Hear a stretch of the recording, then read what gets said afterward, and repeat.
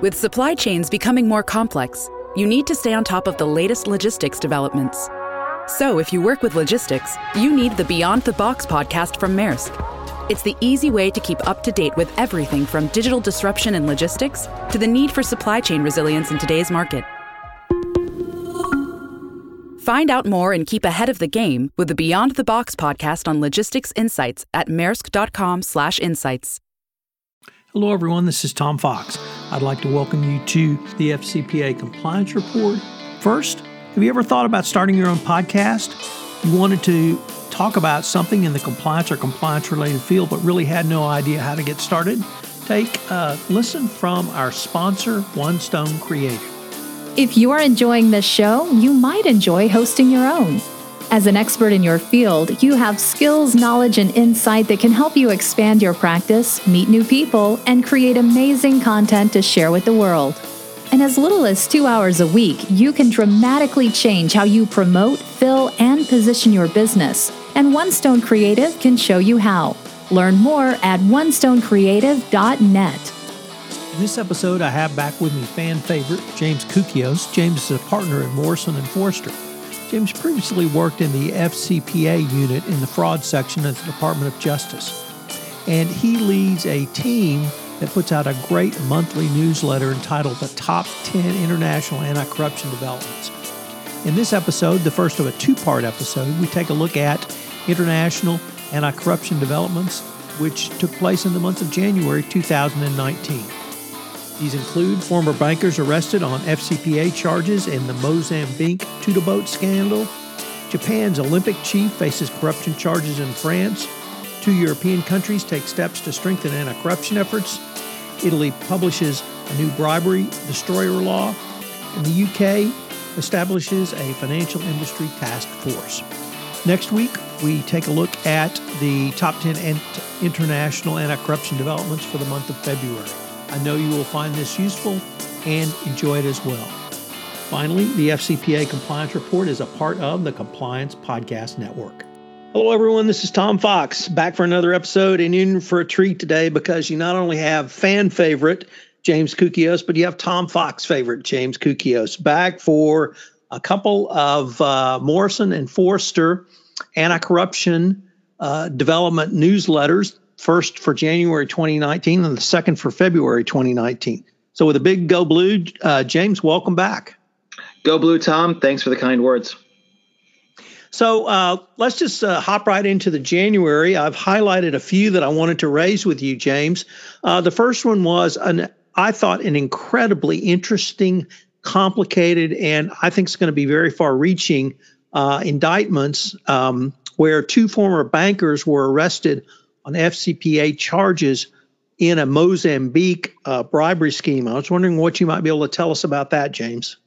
Very, very detailed charging document. Agree. It's very complex charges and allegations and probably worth reading about. So very interesting. It was actually, as I remember, it was actually 3 former bankers who were arrested in London on charges of conspiracy to violate both the anti-bribery and internal controls provisions of the FCPA. And they were also charged with conspiracy to commit money laundering, securities fraud, and wire fraud. So, as you said, Tom, very wide-ranging, shows how many of the foreign bribery type schemes can get wrapped up in a number of different kinds of other violations as well, not just bribery violations, but securities fraud, money laundering, wire fraud as well. And then in that action also, DOJ brought money laundering and fraud charges against Mozambique's former finance minister and a senior executive of an Abu Dhabi-based shipbuilding company. So that also continues the trend of DOJ going after foreign officials as well when they feel that they have appropriate jurisdiction under the money laundering laws to try to reach both that supply side and demand side of foreign bribery.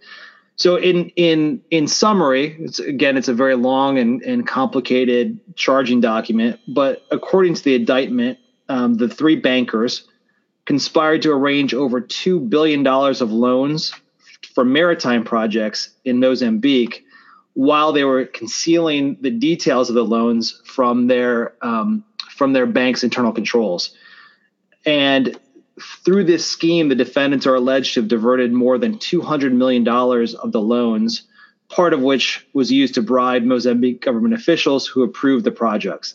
I think another very interesting aspect of this case is the fact that DOJ seems to allege that these three bankers were actually actively circumventing the bank's internal controls, which led to an internal controls charges against the individuals, which is somewhat rare, not unprecedented, but oftentimes against individuals, DOJ will bring just anti-bribery charges. And here they brought both anti-bribery and internal controls charges against the individuals, which may also be a signal of how they view the bank's complicity or lack thereof in this type of, or at least culpability in this type of scheme as well. So, James, there were a couple of things, and perhaps one more now that you've given a few remarks on it that I thought were significant about this matter. The first was we again see the continuation where a government is changed, regime changed, and here democratically elected regime change, and the old guys were corrupt, and it's not the new guys bringing the charges, although I have to believe that there was some cooperation. Nevertheless, I've counseled a lot of companies that you need to be aware of regime change. You need to scrub your operations as closely as you can if there is or even may be regime change. The second thing is this was not sort of your typical pay a bribe, get a contract. This was bribe payments to facilitate a bond being floated, and that bond money was going to be used to enrich Mozambique officials. The stated purpose of the bond was to increase Mozambique's tuna fleet. So I'm sure Charlie the tuna is happy. There are not more boats out there. But it seemed to be once again, I see the DOJ and indeed anti-corruption efforts on a worldwide basis reaching to new areas where people are going to, frankly, steal money from countries and their people.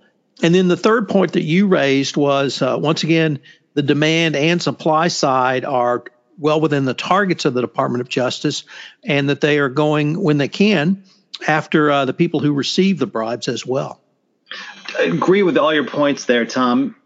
Starting from the top with number one, the regime change.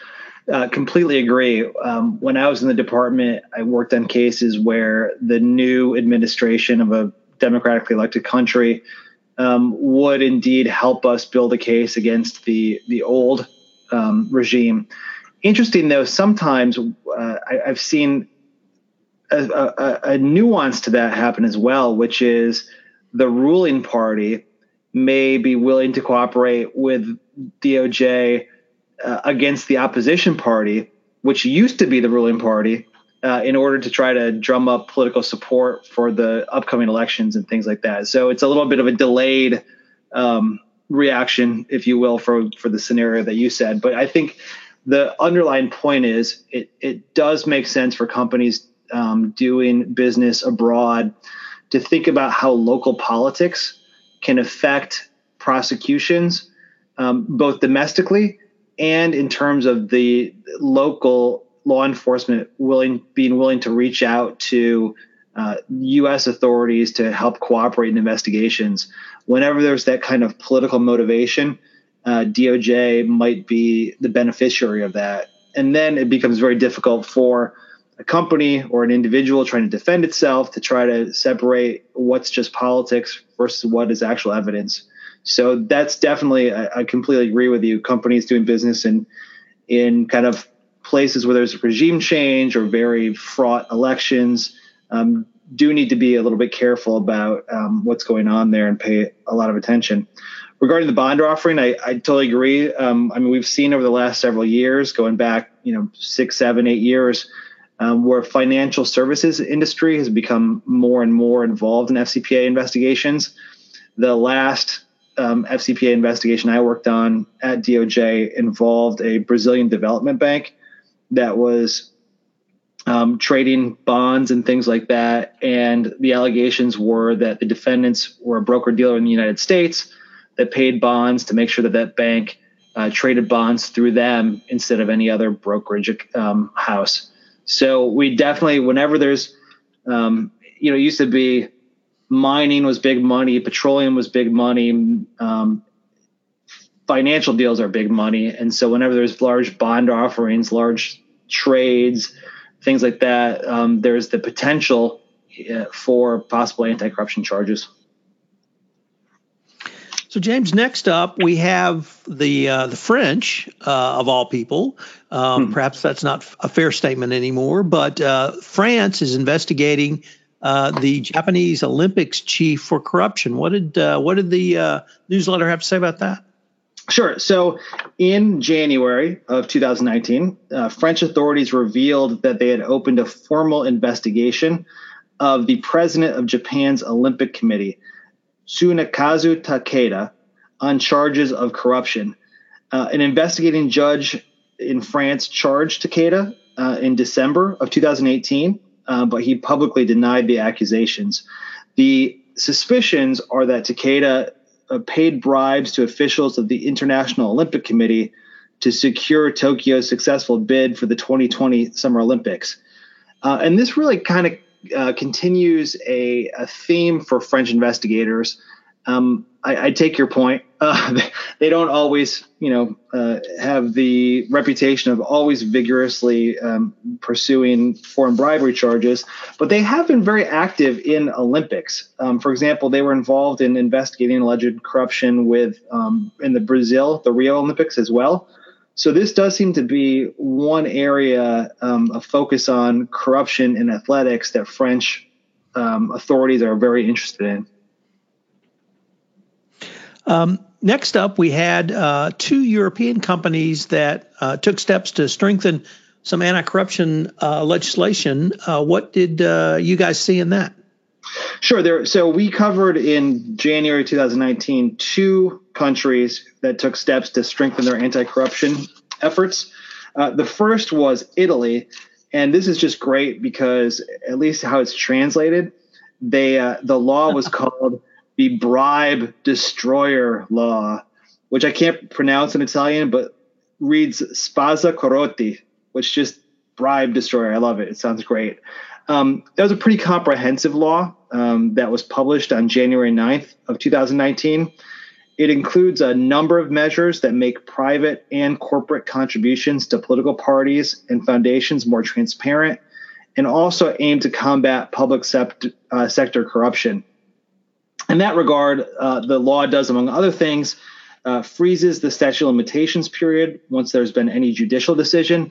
That was a big issue in Italy because the statute of limitations clock continued to run even after charges were filed, a conviction was had, and an appeal was taken, as I understand it. So you could have, in the middle of an appeal, the statute of limitations expire, and then the charges go away. So it made actually getting final decisions very difficult in Italy, as I understand it. In addition, the law increased sanctions for individuals and corporations, permanently prohibits those found guilty of corruption and sentenced to more than 2 years imprisonment from holding public office or contracting with the government.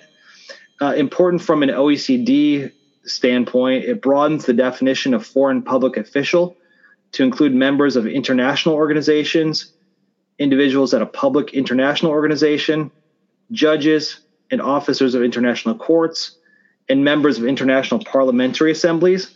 So that should bring the Italian law more in line with the OECD Anti-Bribery Convention. Provides benefits for voluntary disclosures by individuals, which we've seen obviously make a big difference around the world in terms of cooperators and people coming forward with information. Introduces a new crime of undue trading of influence, and provides a benefit for corporate cooperation, which again could be huge for bringing forward cases in Italy of corruption and things like that. So in many ways, although I'm sure there's very important differences, in many ways, this bribe destroy law seems to bring Italian practice a little bit more in line with the U.S., UK, and other countries' practices that have been very effective in fighting foreign bribery. The other item that we covered in this regard is that the United Kingdom established a financial industry task force in January of 2019. The goal of that task force is to crack down on fraud and corruption in the financial industry. The task force will be led by what they call the Economic Crime Strategic Board. And the members of that board will include the chief executives of several major banks, and it will be chaired by the Interior Minister and Finance Minister of the UK. And in particular, according to reports, the UK officials are particularly focused on money from Russia, Nigeria, Asia, and the former Soviet states. There's been a lot of talk over the last few years that London has become a real attractive location for kleptocracy money and other kind of illicit funds focused much on Russia. But as this announcement and development shows, not just Russia, but former Soviet states, some African countries, and other parts of Asia.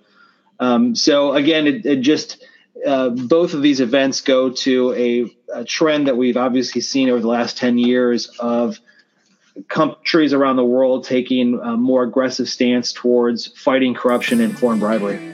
Hello, everyone. This is Tom Fox again. I hope you enjoyed James Koukios speaking on the Morrison & Foerster Top 10 International Anti-Corruption Developments for the month of January 2019. I hope you will join us again next week, where James follows up by talking about the top 10 international anti-corruption developments for the month of February, as articulated in the Morrison & Foerster report. Also, as a special bonus next week, James talks about the opinion release procedure, how a company can use it, and what happens when a request comes in the Department of Justice and how it's handled going forward. The FCPA Compliance Report is a part of the Compliance Podcast Network.